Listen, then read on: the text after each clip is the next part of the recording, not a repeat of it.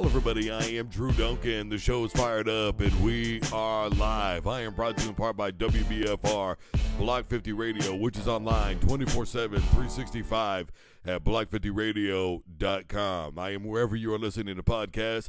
Take advice to play Fired Up by Drew Duncan on iTunes, iHeart, Google, wherever you're listening. I am there. And if you don't want to pay for any more podcast subs, head on over to my YouTube channel, The Real Drew Duncan, TheRL Drew Duncan, where I do post entire episodes for free. Can't say there won't be any ads, but what I can tell you is that it's free. The only thing I ask for you is that you hit the sub button for me. Plenty to get to today. We're going to be talking about Florida State getting hit with recruiting violations times new NIL deals, which continue to be a topic of discussion in the NCAA, revamps, revisions, etc. Kind of the same thing that I talked about a couple of months ago, but there has been some more definites that have been put on it. We're going to be talking about Carmelo Anthony, who's still upset about the number 15 being worn by Jokic. Shaq or Joel Embiid, who do you think is better? We're going to be talking about Coach Darko. He was fined for speaking out on officials. We're going to be discussing that as well. Coaching rumors for Alabama. Quinn Ewers, Harrison Jr., they are officially headed to the NFL draft. We're going to be talking about Travis Kelce. He says he wants to stay with the Kansas City Chiefs.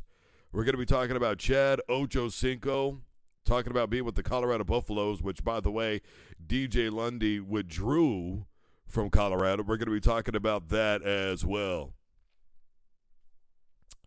First thing is first, Florida State hit with violations for NIL recruiting practices from 2022 the 2023 season. It should come as no surprise. Now, it's going to be very easy for the conspiracy theory button to get pressed on this one. And I'm not going to say that there's no just cause, and I'm not going to say that there is. But I will say this.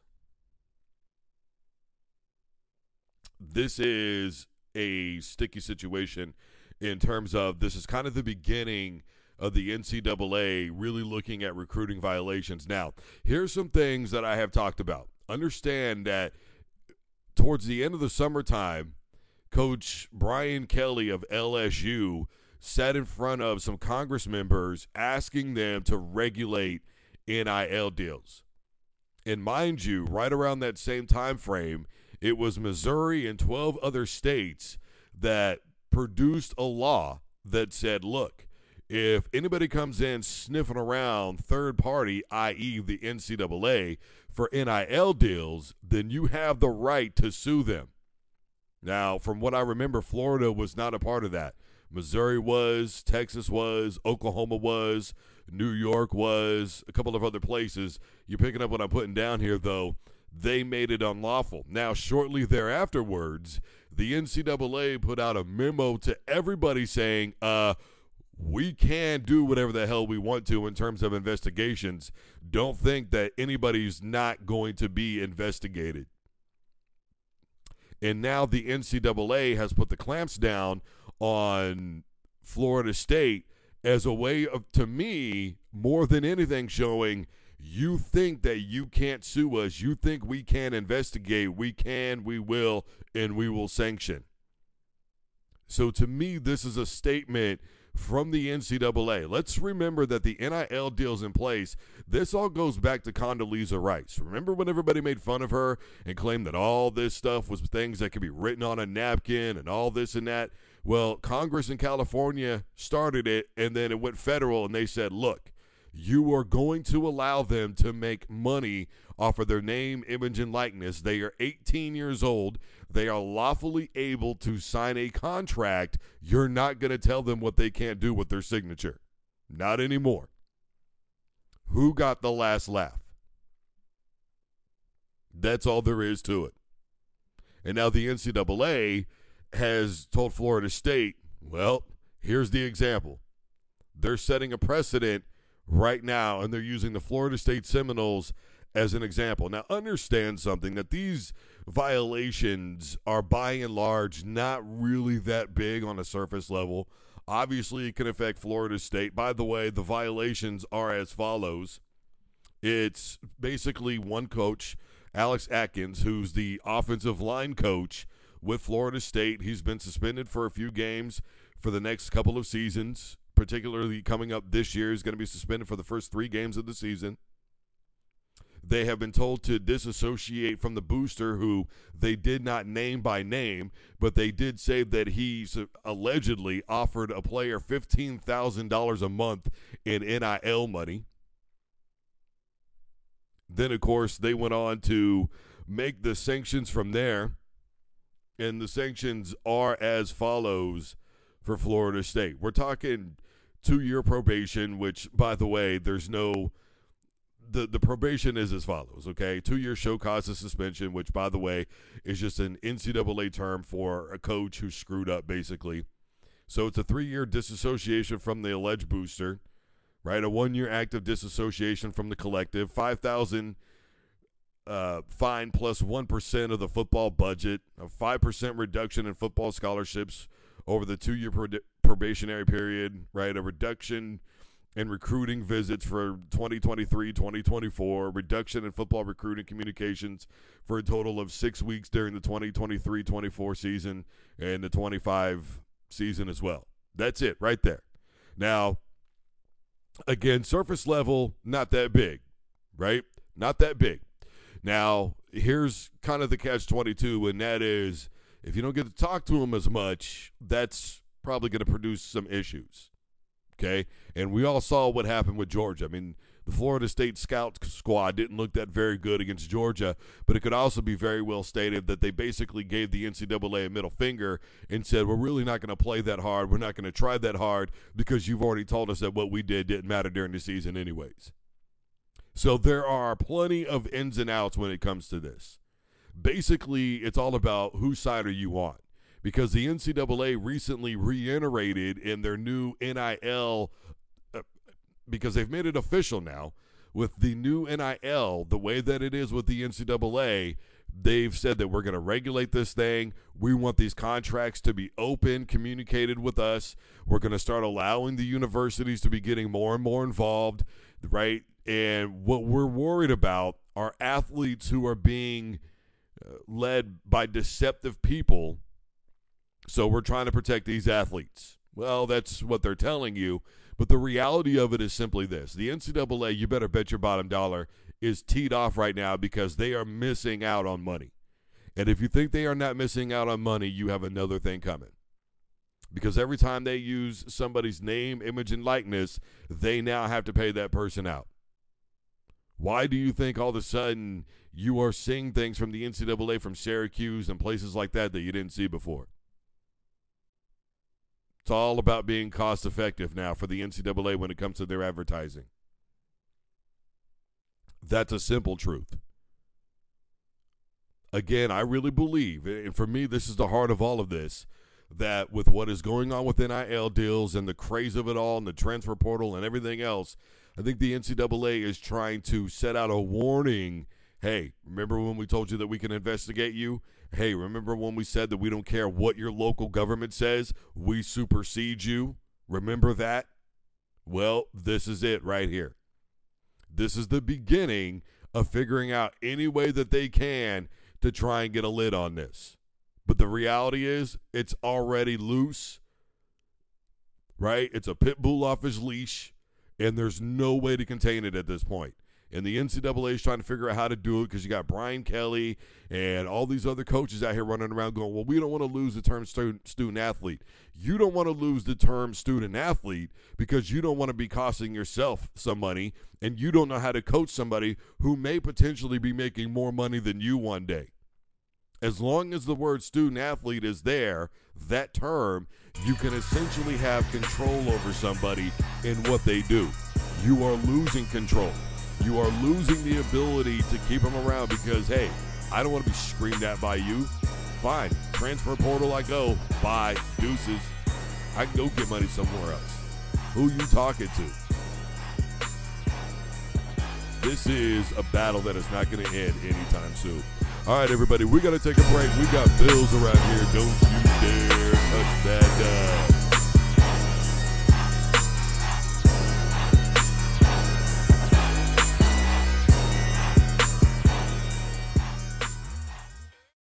Block 50 Global Radio.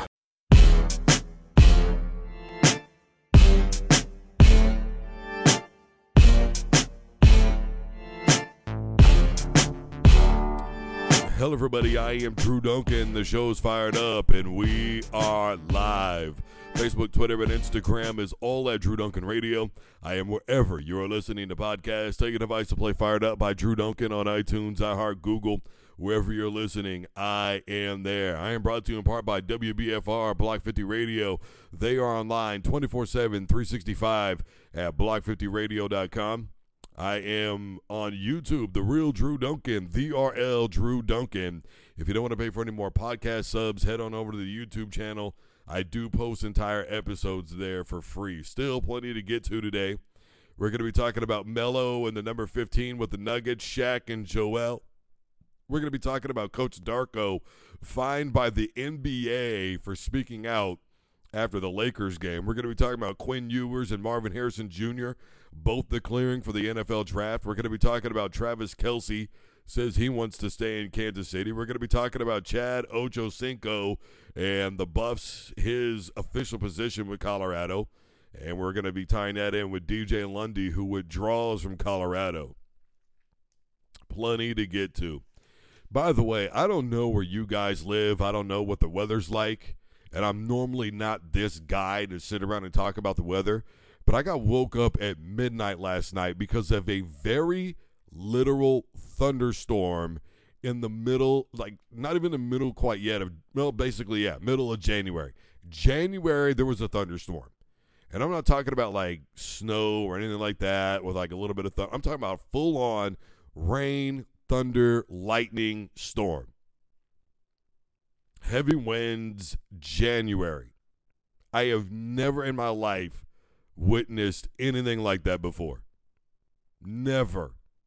The craziest I've ever seen.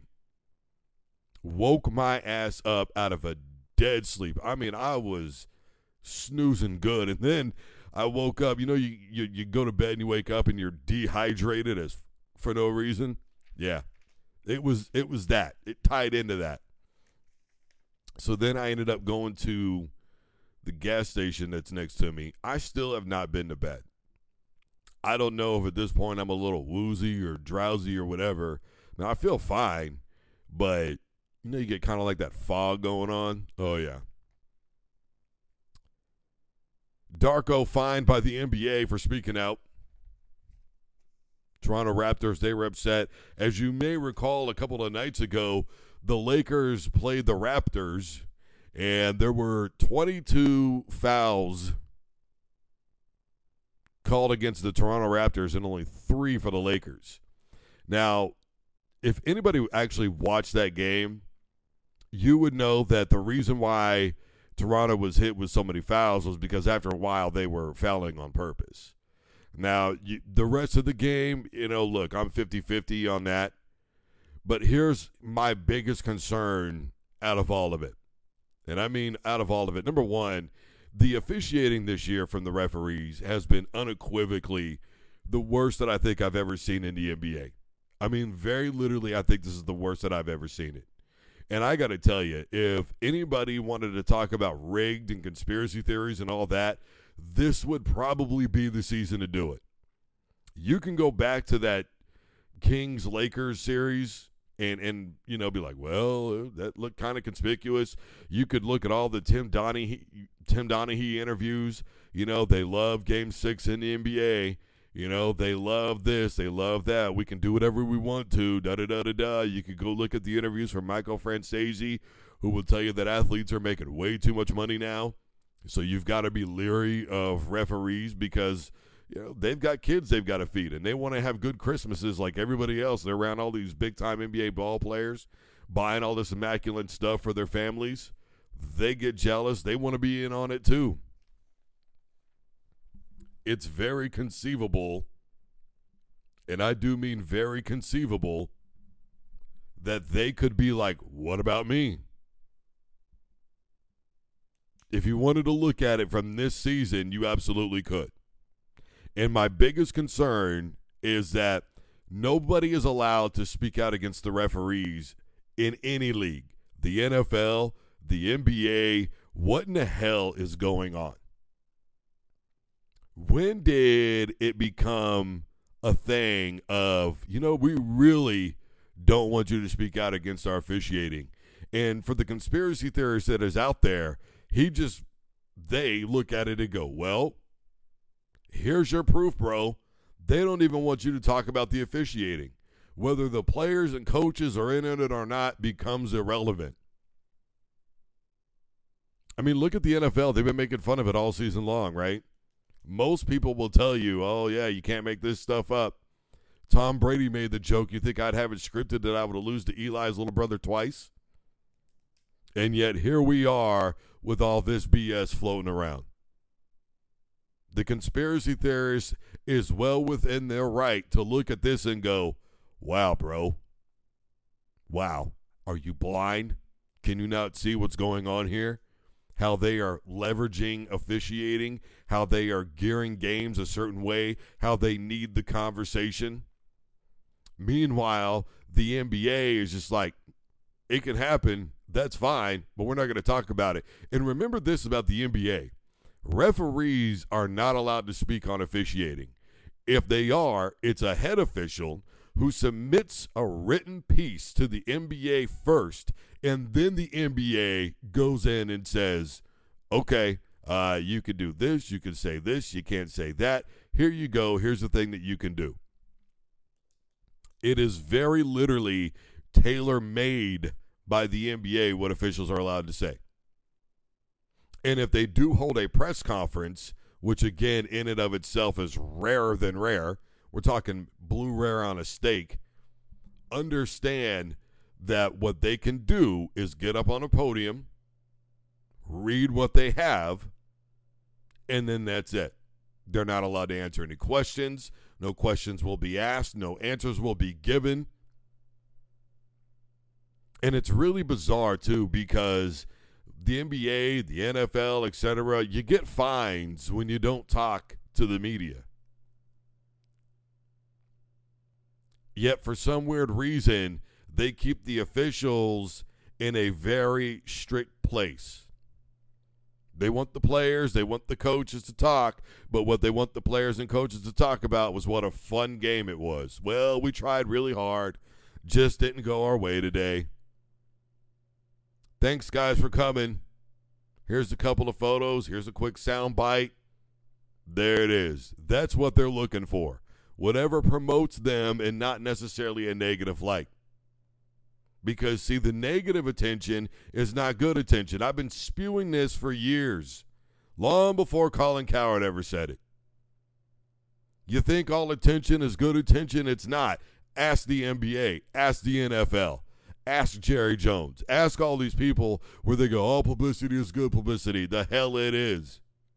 I know that nobody believes that, that's in a position that these organizations are in, simply because of the way that they keep their officiating in the pocket that they do. And that is, you're right here in this corner. This is what you're allowed to do.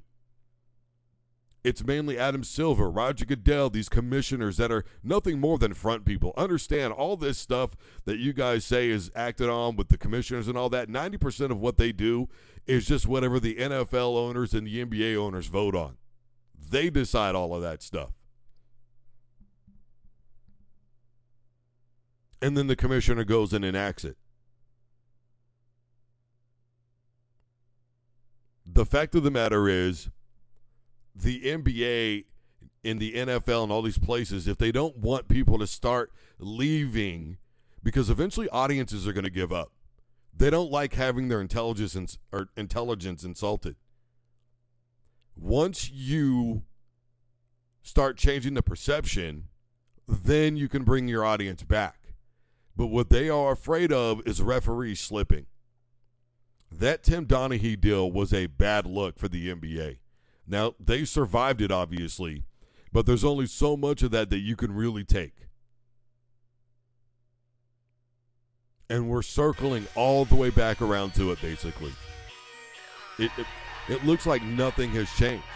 If you want the perception of your brand to change, you have to have more visibility, because I was always taught that the media is there to make sure that the powers that be have somebody to answer to, and yet they don't want us to be able to have the answers from the people who matter, and that's the refs. We're going to take a break. Don't touch that dial.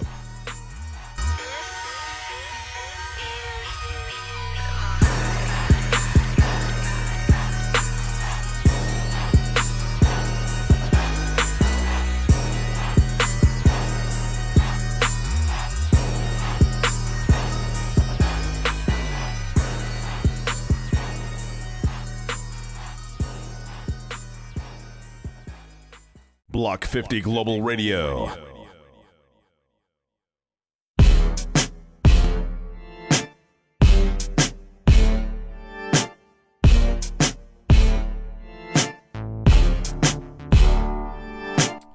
Hello, everybody. I am Drew Duncan. The show is fired up, and we are live. Facebook, Twitter, and Instagram is all at Drew Duncan Radio.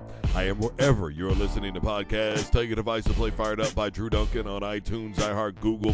Wherever you're listening, I am there. I am brought to you in part by WBFR Block 50 Radio, which can be found online at block50radio.com. If you don't want to pay for any more podcast subs, head on over to my YouTube channel, The Real Drew Duncan, the RL Drew Duncan, where I do post entire episodes for free. I'm not going to promise you there won't be any ads, but what I can tell you is it's going to be free. The only thing I ask is that you hit the sub button for me. Still plenty to get to today. We're going to be talking about coaching rumors with Alabama. Quinn Ewers, Marvin Harrison Jr. officially going into the NFL draft. We're going to be talking about Travis Kelce, who says he wants to stay in Kansas City. We're going to be talking about Chad Ochocinco with the Buffs, combined with DJ Lundy, who has withdrawn from Buffalo and decided to stay in Florida State. Carmelo Anthony still irritated over the number 15 being used with the Denver Nuggets. Plenty to get to today. Look, Alabama, obviously right now the big thing for them is finding a new coach. Look, I got to tell you, I don't really know that Nick Saban did business the right way. Okay, I understand where he's coming from when he's talking about his health and all those things, and it was kind of a last-minute decision, and that this season took a bigger toll on him than any other season had, and I get that, okay?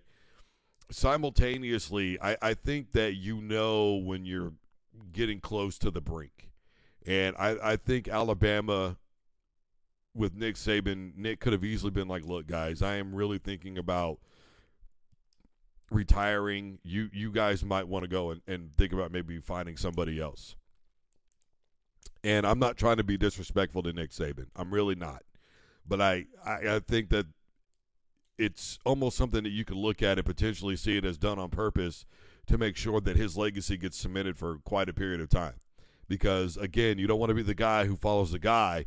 You want to be the guy who followed the guy, because usually the next guy just cannot get it done. It is a very difficult task to follow somebody up who did what Nick Saban did. And when I talked about embracing Nick Saban's legacy but yet making Alabama his own for the next head coach, the reason that I brought that up is I equate it to the Tom Osborne situation. I mean, a lot of people will probably remember when Tom Osborne left Nebraska, that was a huge gap to fill. And initially, it was handled very well, but then all that fell out. And the next guy who came in, as you may remember, said the words out loud when Tom Osborne became the AD of Nebraska. If you think that SOB is going to be running things from Washington, D.C., then he's got another thing coming. Because if I remember correctly, wasn't Osborne the governor of Nebraska at that time frame? And you just don't say anything about Tom Osborne in Nebraska and think you're going to get away with it. It's just not the way that it's going to work. So I really think that Alabama's got to be very careful here. Now, a name that Paul Feinbaum threw out there was Butch Jones, but I mean, come on. Does anybody remember what happened when he was at Tennessee? I mean, my whole thing was he had lost the locker room, and I, talked about it over and over again with the Peyton Manning situation and how I think it looked to the players and divided the locker room, and I think it was obvious in the way that everything turned out with that football team. I don't think he's going to get it done. I think Lane Kiffin is secure in Ole Miss. Not really sure why Deion Sanders has been thrown out there. He's got whatever he's got going on in Colorado. His kids are playing in Colorado still. Shador hasn't, at this point, decided that he's going to declare for the draft. He's still got Travis Hunt over there. So I don't think that Deion Sanders is going anywhere. Let's be clear about that. I think the Big 12 is a good situation for him because I think Colorado has a chance to easily be the premier football team in the Big 12 right now. I don't think there's any ifs, ands, or buts about that. So let's leave that name off of the list. Now, supposedly Dan Lanning was seen in Tuscaloosa, but he had said a couple of days ago that he was going to stay in Oregon. Now, coaches all the time say, I'm not going anywhere, and then, of course, they end up going somewhere. Do I think Dan Lanning would be a good fit in Alabama? I'm going to say yes and no to that. Yes, because he's done a pretty good job in Oregon. Obviously, wasn't able to get to a championship. Had a lot to say about Deion, obviously. I don't know that he's a good fit, though, just because he's still very young. And I think what he is all about at Oregon, the people love it. In Alabama, I'm not really sure it would be reciprocated.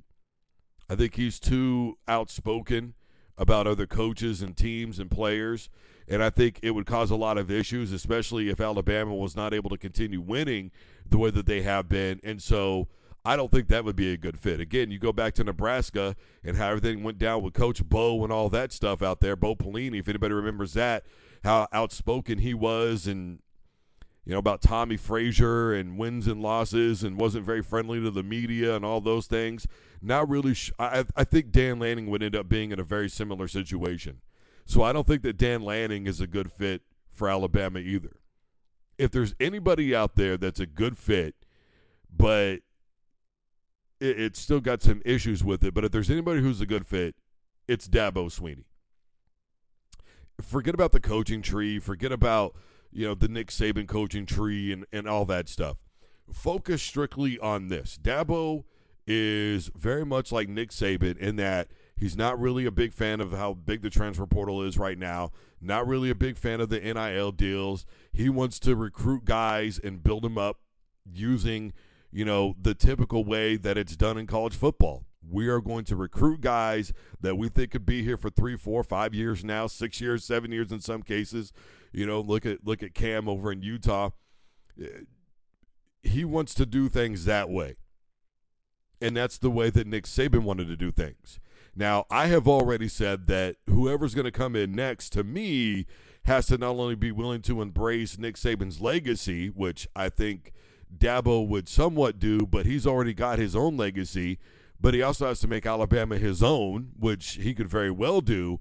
But I think that said coach also needs to embrace the NIL deals and the way that college football is changing and evolving.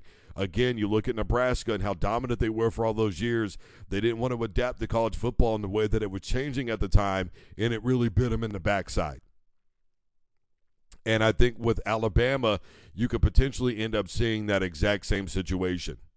I think you have to go and find somebody who is ready to embrace the way that things are done in today's college football. Now, I know that Scott Frost is still out there. I understand that he was not very successful in Nebraska, but I think that he was unsuccessful in Nebraska because maybe he was just too tied in to the legacies that he had at Nebraska and was maybe a little too hands-on running the option himself, in terms of getting ready for teams like Georgia Tech and all that. I think he would take a little bit more of a hands-off approach. I think he would also be very good at embracing the way that college football is right now. I think he would also be willing to accept Nick Saban's legacy, and I think he would be willing to figure out how I can make Alabama my own at the same time. I just think that you need to go and find somebody who's basically an outsider from Alabama. I think if you try to find somebody who's too much of an insider, what you are going to get is somebody who eventually is too jealous to continuously embrace what Nick Saban has left behind. Look, what Nick Saban left behind is only going to get forgotten about once somebody wins a championship there. And until that happens, all that person is going to hear about is Nick Saban, Nick Saban. Look at Steve Young and the way that he had to live under that shadow of Joe Montana until he finally got his own Super Bowl. And even then, it really wasn't good enough for a lot of people. Well, you got one, Montana got four. So you have to realize that what is left behind is, again, very insurmountable. It's somebody who's going to have to be willing to accept that in every media conference, every press conference, every time they lose, every time they win, up until you get that 7th national championship, all you are going to hear about is, well, he's just not Nick Saban. It's going to be very difficult to find somebody who's going to be willing to put that aside for a very, very long time. All right, everybody, I am Drew Duncan. The show's fired up. We're going to take a break. Don't you dare touch that dial.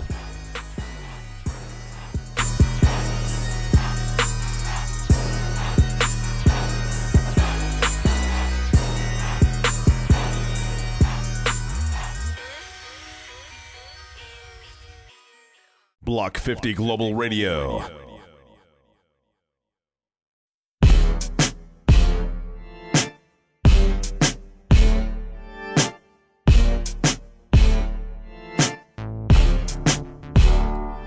Hello, everybody. I am Drew Duncan. The program is fired up, and we are live. I am wherever you are listening to podcasts. Take a device to play Fired Up by Drew Duncan on iTunes, iHeart, Google. Wherever you are listening, I am there. I am brought to you in part by WBFR, Block 50 Radio. They are online 24/7, 365 at block50radio.com. Block 50 Radio is Facebook, Twitter, Instagram, TikTok, YouTube. Guys, I'm on YouTube, The Real Drew Duncan, the RL Drew Duncan, where I do post entire episodes for free. If you don't want to pay for any more podcast subs, head on over to my YouTube channel. Can't tell you there won't be any ads, but what I can tell you is that free is free. The only thing I ask is that you go ahead and hit the sub button for me. Still plenty to get to. We're going to be talking about Quinn Ewers, Marvin Harrison Jr. on their way to the NFL draft. We're going to be talking about Travis Kelce, who says he wants to stay in Kansas City. We're going to be talking about Ocho and the Buffs, DJ Lundy and the Buffs, Dion and the Buffs, etc. We're going to be talking about Carmelo Anthony, who's still waging a war in the number 15 with the Nuggets, and Shaq and Joel Embiid. Boy, I tell you what, it's really starting to settle in now. It's really starting to settle in, me being up since midnight. Man, I'm telling you what. I was sleeping so damn good. Probably the best sleep I was getting in I don't know how long. And the thing was, the night before, I really didn't get a lot of sleep. And so you know how, like, sometimes you just go to bed early the next night, like you just force yourself. And, again, I was watching basketball last night.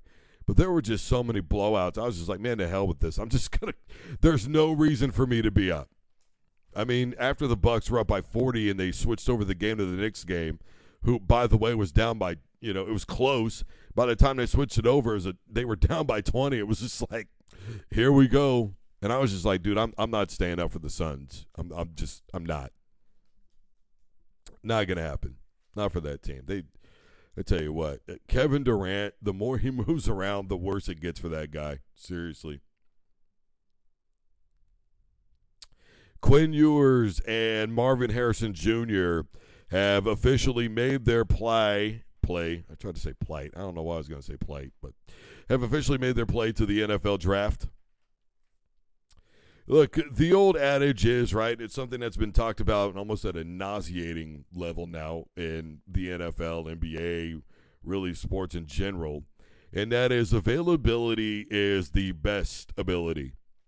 And Quinn Ewers has spent the bulk of his collegiate career injured. Right? He got injured at the beginning of the season when they played against Alabama a couple of seasons ago. Remember that? And I maintained that if Quinn Ewers hadn't got hurt, Texas probably would have won that football game, if I'm being honest with you. But it is what it is. Then he got hurt again later on in the season. And then this past year, he was injured again, and it seemed like every week it was like, is he going to play? Is he not going to play? He was just always battling something. And then on top of all this, mind you, let's not forget no more Malik Murphy. Let's not forget that. So that means ergo next man up is going to be Arch Manning. So everybody's going to get a look at Arch Manning next season. I mean, there's nobody else there. It's pretty much by default at this point, unless he's just really not that ready. So everybody get ready for the third Manning, really the fourth. So there's that Texas fan, which, by the way, his first year starting is going to be in the SEC. And has anybody seen that schedule? That's going to be a hell of a watch for the season. So there's that. So not only did he say, by the way, I'm going to the NFL, he also said, good luck with Arch, who, to be honest with you, probably would have started over Malik Murphy anyways. And, I mean, just because of all the NIL money that's out there, I mean, there's going to be a lot of pressure to play him. And that could be why Malik Murphy took off. I mean, maybe he knew that Quinn Ewers was going to make a move to the NFL draft, and he just thought, dude, I'm going to go somewhere else and just not even deal with this. Which, you know, I can't really blame him. I mean, Arch Manning, he's going to get it by default, whether he's better than Malik Murphy or not. Obviously, with Malik Murphy, we saw some turnover issues in the short time that we saw him playing in Texas. Be that as it may, they did win those football games. So with Quinn Ewers, not only did he leave that with Texas, but I don't know how long he's going to survive in the NFL. You know, I look back to guys like Jason White, you know, who didn't even get drafted, and he was a Heisman Trophy winner. But nobody wanted to draft him because he was playing on two bad knees. I mean, does anybody remember him wearing knee braces, you know, when he was in college at OU? So I just really don't think that Quinn Ewers is going to be a high draft. Do I think he's better than Drake May? Probably. I still don't understand why Drake May is on so high on everybody's board. I really just personally don't get it. But regardless of that, I just think that Quinn Ewers, if he does get drafted, he's probably a 7th-round draft pick, 4th at the earliest. I can't see him going in rounds 1, 2, or 3. Even with everything that happened with Texas, I think people are going to look at how injury-prone he is and go, man, you're not going to survive in the NFL like that. It's just it can't happen. So I just, for my money, he's a decent prospect in terms of his capability, which is certainly there. But, man, when you're made out of glass, it only takes you so far. And that's just the reality of it. Now, as far as Marvin Harrison Jr. goes, look, I'm not really sure that there's a better overall prospect, especially at his position, that's coming out in the draft right now. I love Jane Daniels. I think he's the best quarterback and the best prospect at quarterback to be coming out of college this year. Yeah, better than Caleb Williams. I don't care what anybody has to say about it. My thing is with Marvin Harrison Jr. is he made Ohio State 10 times better than they actually were. And he made Kyle McCord at times look like a really good quarterback, but he wasn't, and he's not. And he is the reason that Ohio State was in the position that they were towards the end of the year. There is not a better prospect that I have seen in a long time that can take somebody and make them look, an entire football team, and make them look better than they are from his position. I've seen it with running backs. I've seen it with defenses. I've seen it with defensive players. I've seen it with really good offensive linemen. I've seen it with quarterbacks, but I don't know that I have really seen it with a wide receiver in this long. And me being a huge Syracuse fan, the name Marvin Harrison rings a damn good bell because he played at Syracuse. Let's not forget that. The reality is Marvin Harrison Jr. could potentially one day end up being better than his old man. And I'm not even kidding. And there are teams out there right now with, given their quarterback situation, Marvin Harrison Jr. could potentially come in right away and make a huge impact on any team that he's on. You look at Josh Allen, You look at Joe Burrow and what's going on with his wide receiving core out there in Cincinnati. You look at Justin Fields, if they could have maybe just hang on to him a year longer, the impact that he could have had there in Chicago, given somebody Justin Fields to really throw the football to. There's just a lot of things that I think teams are going to look at this and go, man, maybe Kyler Murray in Arizona, Justin Fields, or Marvin Harrison Jr., wherever he goes, it's going to be immediate. And I normally don't like putting that type of pressure on somebody, and I don't normally like to say that about somebody, but I just don't know that there's a player right now that's in the draft that you can logically look at, to me, and say he is easily going to make an immediate impact on a football team and make them already just even that much better. I don't know that they exist. I think Marvin Harrison Jr. is maybe the best overall prospect that I've seen in probably 20-plus years. And I'm not even kidding about that. It's just a foregone conclusion to me. Without Marvin Harrison Jr., Ohio State would have been a 500 football team this year. And there's no way that you can even begin to change my mind. He was the Ohio State Buckeyes, especially on offense.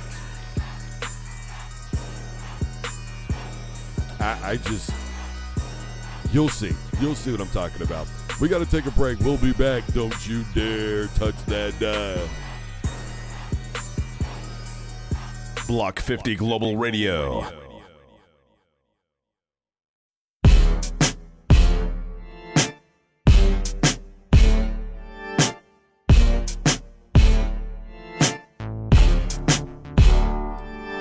Hello, everybody. I am Drew Duncan. The show's fired up, and we are live. I am on Facebook, Twitter, and Instagram, all at Drew Duncan Radio.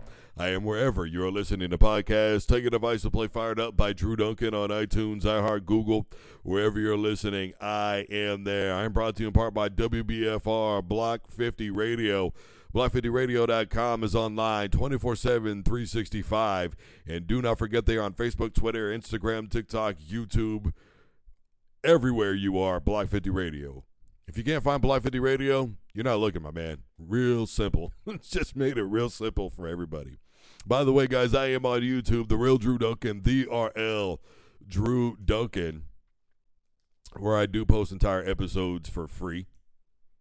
Can't promise you there won't be any ads, but I can promise you it'll be free. The only thing I ask is that you go ahead and hit the sub button for me. Appreciate you. Still plenty to get to. We're going to be talking about Travis Kelce here momentarily.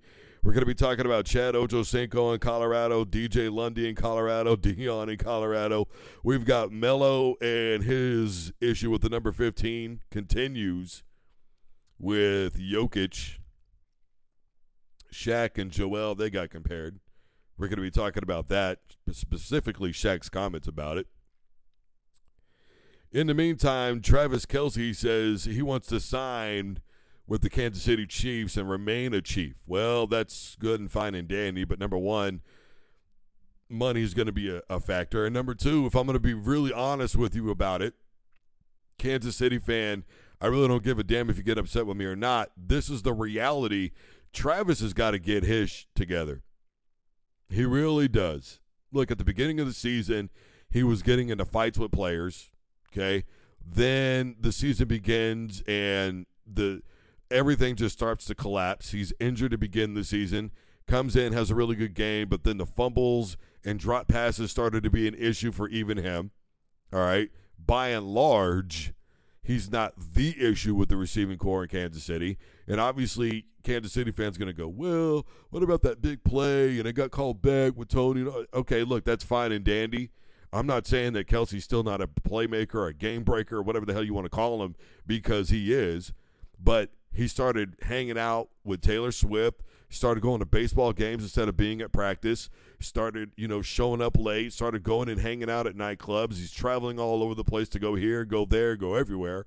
He's on his podcast. His podcast blows up when he starts dating Taylor Swift and all that stuff. And look, it is really easy for everything to be just too big around you. Let's be honest, this is the biggest that Travis Kelce has ever been.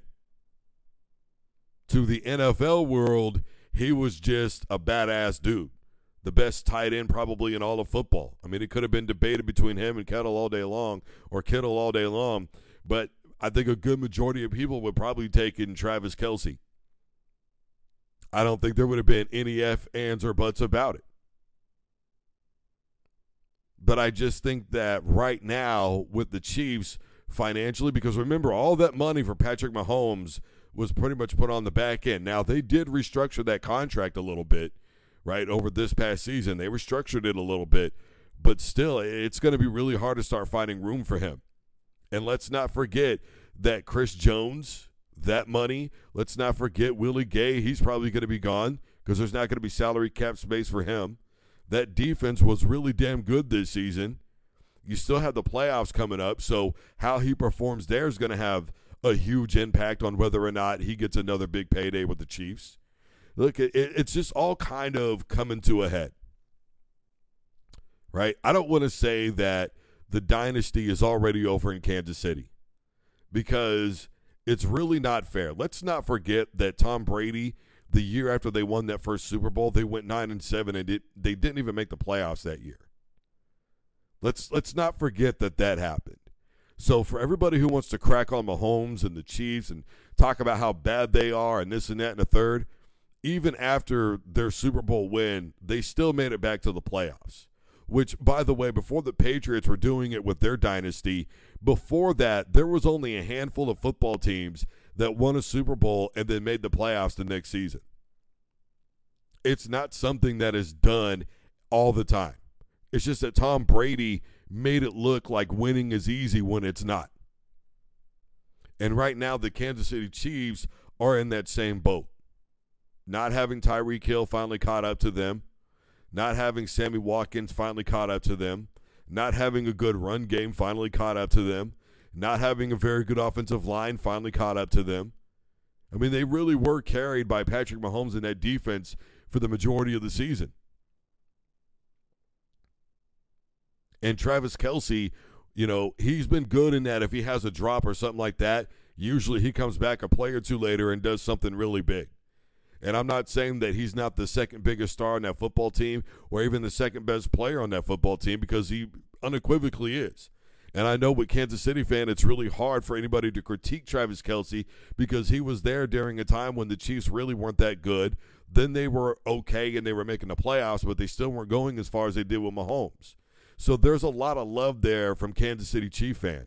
And it's warranted, and I understand where you're probably going to be upset with me, but there is a very reality to this, and that is I think Travis Kelce is going to have to really step back this offseason and take a chill pill. You cannot get into it. And look, here's the thing, all right? I have said all along in all of my career that, look, when guys are around each other and testosterone is flying, we're dudes, it's the way that it is. It's going to happen. Brawls are going to happen. Fights are going to happen. You're going to end up in a boxing match with somebody sometime, somewhere down the road. I don't give a damn who you are. Every dude has probably been in a fight, and if you've never been in a fight, then congratulations, bro. You've lived probably the most boring life on planet Earth. Getting into a fight is really not that big of a deal. It's a big deal, though, when everything starts to build little by little. Like this little thing happens, and then that little thing happens, and then this big thing happens, and then that little thing happens, and then this little thing, and that little thing, and now all of a sudden it's like, bro, enough already. You know, the Kansas City Chiefs, regardless of what anybody wants to say about the Miami Dolphins, this is not going to be an easy win for them. This game is not going to be all the way out in Germany or wherever the hell that last football game was played. Okay, and everybody could talk about that cold weather and Miami not going to be ready for it and all that stuff. People have been trying to spew that type of stuff for years and years and years about football teams like that in the NFL. How dome teams generally don't do good in the playoffs. How teams that play down in Florida and places like that where it's not cold, they don't do good in the playoffs, et cetera, et cetera. I don't give a damn who you are. -5 is -5. -5 is -5. It is going to be blistering cold. Nobody is going to be ready for that. Nobody. Not people who live here. There's a reason why those tickets are super cheap. There are reasons for it. It's got nothing to do with whether or not they think the Chiefs are going to win. I guarantee you that's going to be a highly watched football game. I wouldn't be surprised if it's not the highest rated football game in the entire playoffs to begin the playoffs with, if I'm being honest with you. I think it's going to be that big of a deal. The Chiefs are still a huge deal. Mahomes is still the best quarterback in the NFL. Tua is looking to prove himself. McDaniels is entertaining as hell. Tyreek is arguably the best wide receiver in the NFL. Travis Kelce is still probably the best tight end in the NFL. There's a lot of star power. They probably have the best defense in the NFL, the Kansas City Chiefs. It could be argued. There's a lot of star power on that football field. Andy Reid, the coach of the Kansas City Chiefs, there's a lot of star power. Taylor Swift is going to be sitting comfortably in a booth, nice and warm. There's going to be a lot of star power there. This is a big deal.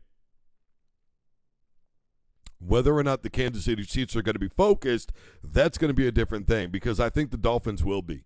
I think they are sick and damn tired of hearing about it. I think the Kansas City Chiefs can't get enough of themselves right now. And I think even with the way the season has gone, reality has yet to sit in. That's all I'm saying. All right, everybody, I am Drew Duncan. The show's fired up. Facebook, Twitter, and Instagram is Drew Duncan Radio. I am brought to you in part by WBFR, Block 50 Radio, block50radio.com, 24/7, 365. We're going to take a break and pay these bills. Don't you dare touch that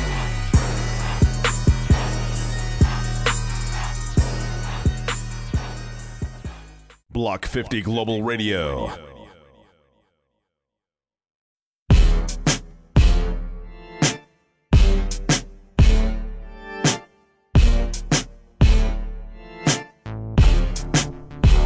Hello, everybody. I am Drew Duncan. The program is fired up, and we are live. I am brought to you in part by WBFR, Block 50 Radio, which is online 24/7, 365 at block50radio.com. Do not forget that I am brought, or wherever you are listening to podcasts, take a device to play Fired Up by Drew Duncan, iTunes, iHeart, Google, Spreaker, Deezer, etc., wherever you're listening to podcasts, I am there. I am on YouTube, The Real Drew Duncan, the RL Drew Duncan, where I do post entire episodes for free. The only thing that I do ask is that you hit the sub button for me.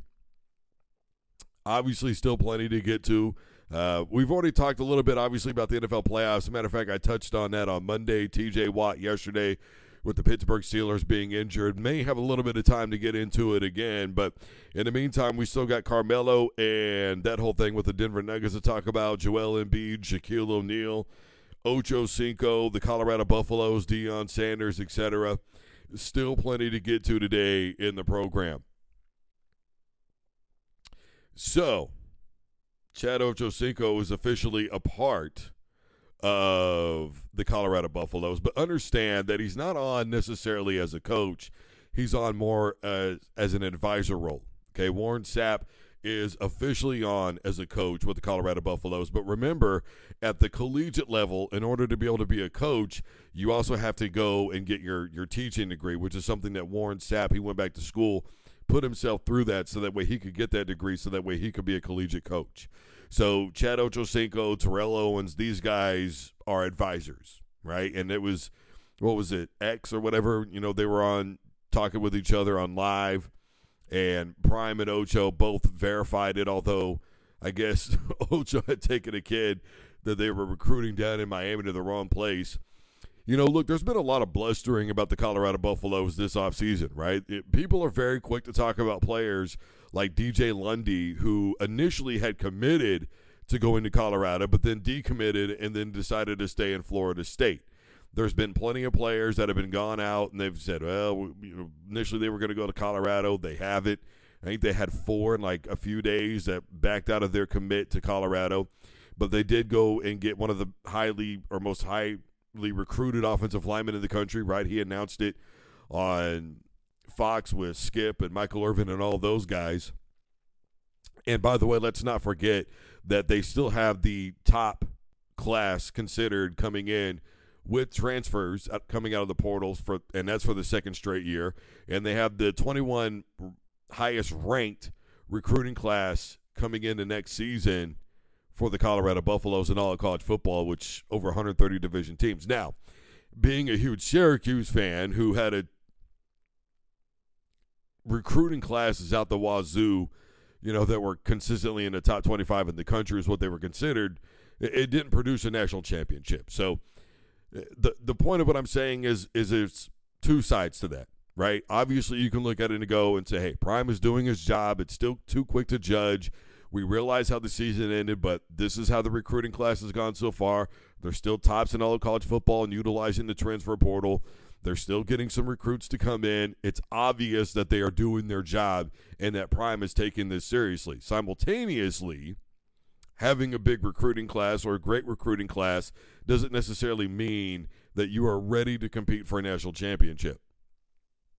It takes time to build these things. Obviously, with Shador and Travis Hunter and Shiloh, there's some really good building blocks in Colorado, but there's still a long way to go.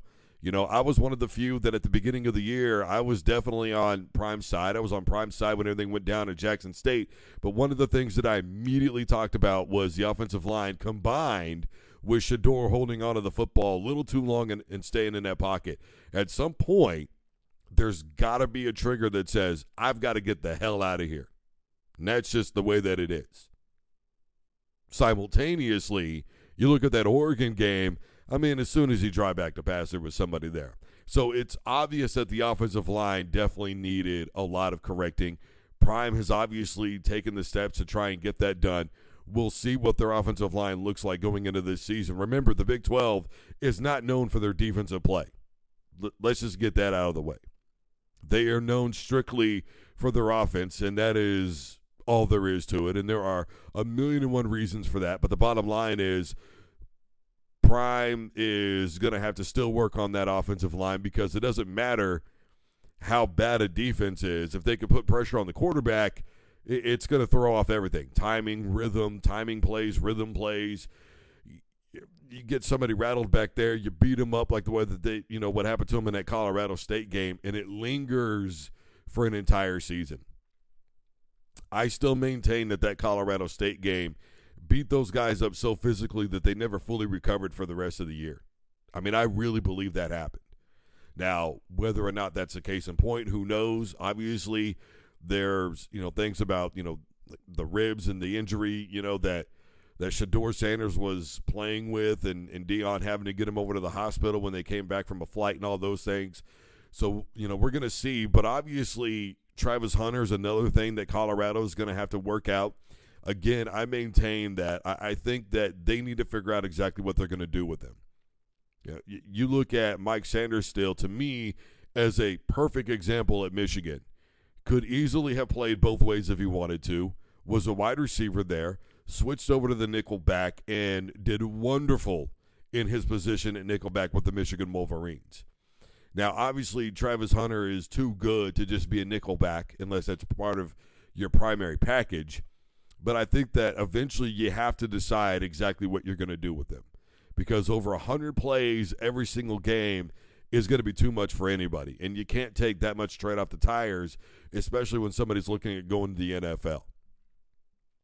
You are increasing the injury factor. You are increasing the fatigue factor. You are increasing the production factor, because after a while, when the fatigue and the injuries and all that start to mount up, then that's when you're going to get less value of the production.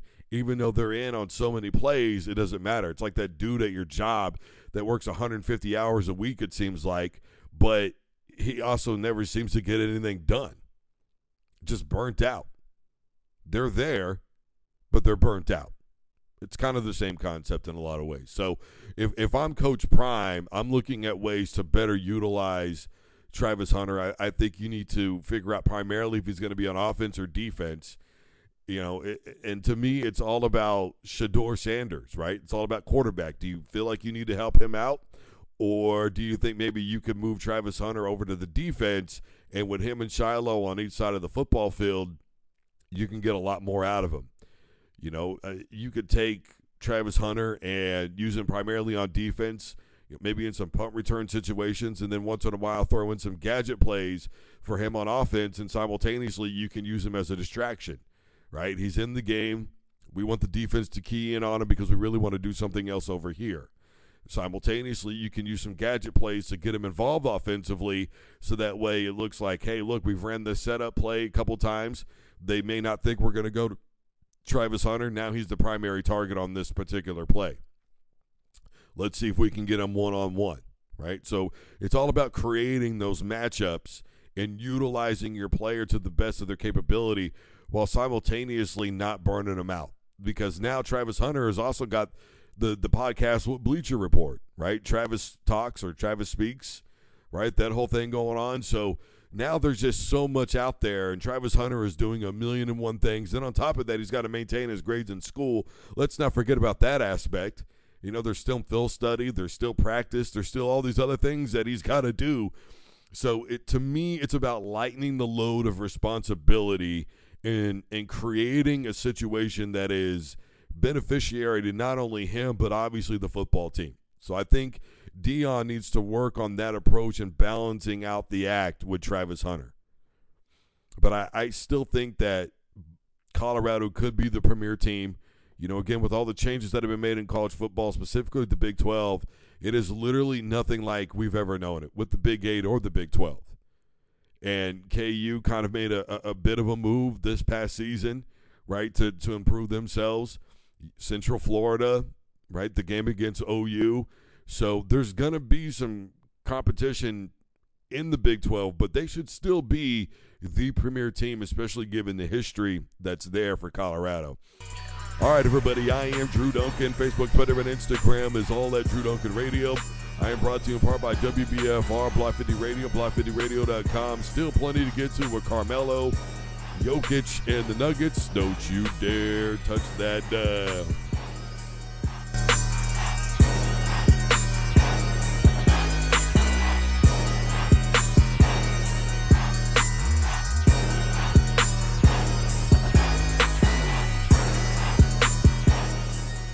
Block 50 Global Radio.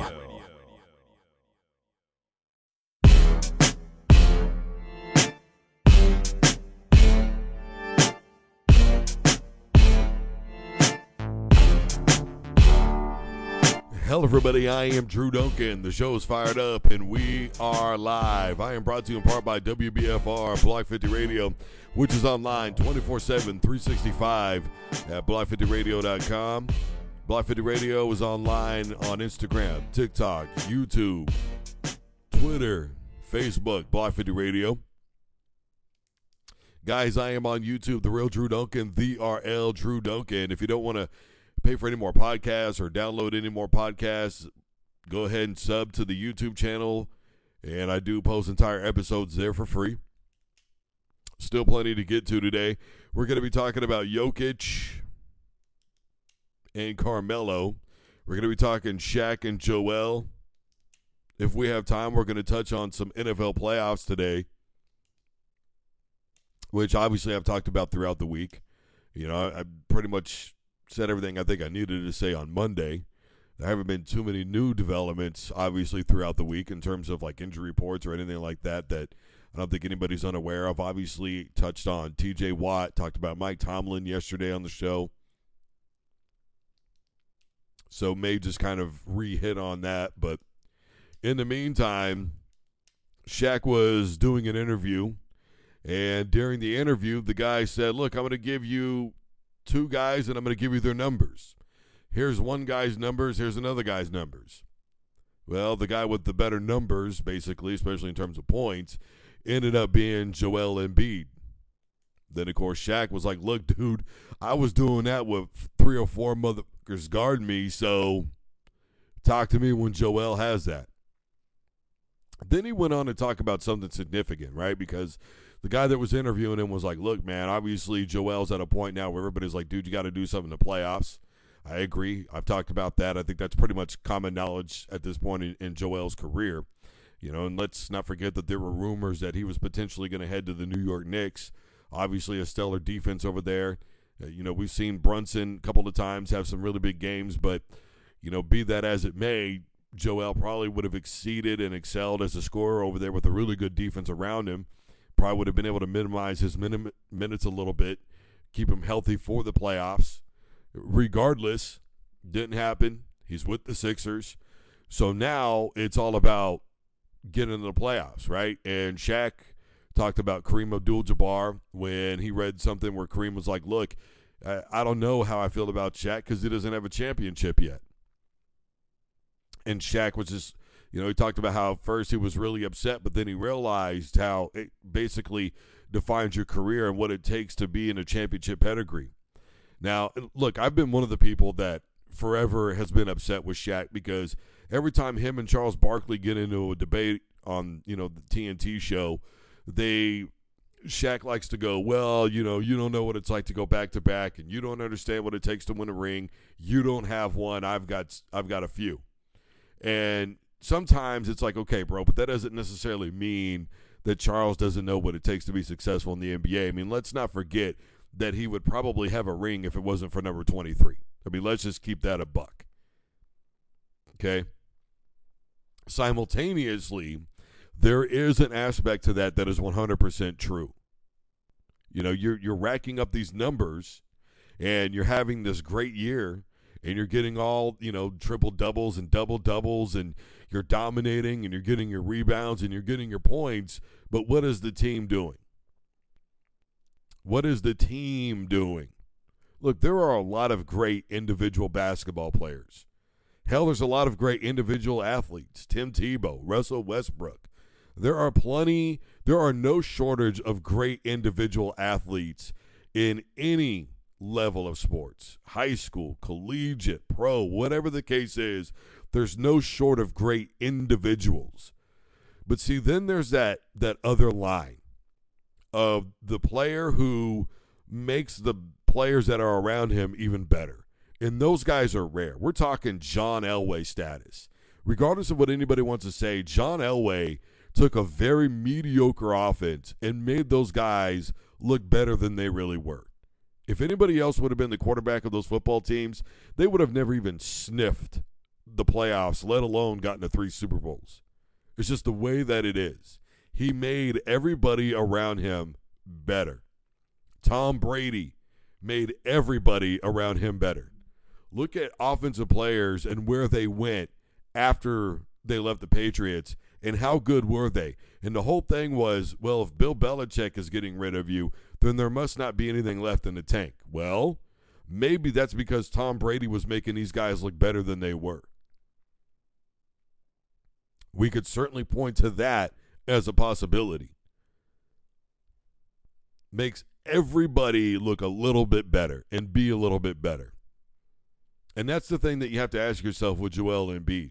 He's getting a lot of individual stats, but does he really make the players around him in Philly that much better? I mean, look at what happened with Moxley at the beginning of the season. Really big hype around him. My thing was, can he stay consistent all year long? Where are we at now? The 76ers, we know, are probably going to end up making the playoffs. What are they going to do, though, once they get there? Does Joel really, truly benefit any basketball team that he's on when it matters the most? That's the big thing. Does he make everybody around him a little bit better? Jordan made players around him better. LeBron, you could say, made some players around him better. J.R. Smith. It could be that way. What I am saying is it takes somebody sometimes to make the team better. Sometimes they carry a team by having to put up these ordinate numbers, but not everybody is an Allen Iverson. Allen Iverson dragged a very mediocre basketball team. Come on, Eric Snow, come on, kicking and screaming to the NBA Finals. Joel Embiid hasn't been able to do that, and look at how dominant he's been. I mean, you have to ask yourself legitimately as a Sixers fan, is Joel even better than Allen Iverson at this point? Allen Iverson at least got there. By the time he got paired up with Melo, I mean, he was a shell of himself. Speaking of which, Melo is still upset with Jokic wearing the number 15. he says that they are trying to erase what he did in Denver. Well, look, Carmelo Anthony came in and took a very bad Denver Nuggets team to the playoffs. I mean, got them in the Western Conference Finals. And when you really think about it, they probably shouldn't have been there. But that was, everybody talks about hoodie Melo and all that. To hell with that. Braided Melo, braided Carmelo Anthony, skinny Carmelo Anthony was the best basketball player I think I've ever seen in my life. Pure shooting, all-out defense, up and down the court. Nobody hustled harder, made all those game-winning shots, was just an unstoppable force when he was with the Denver Nuggets.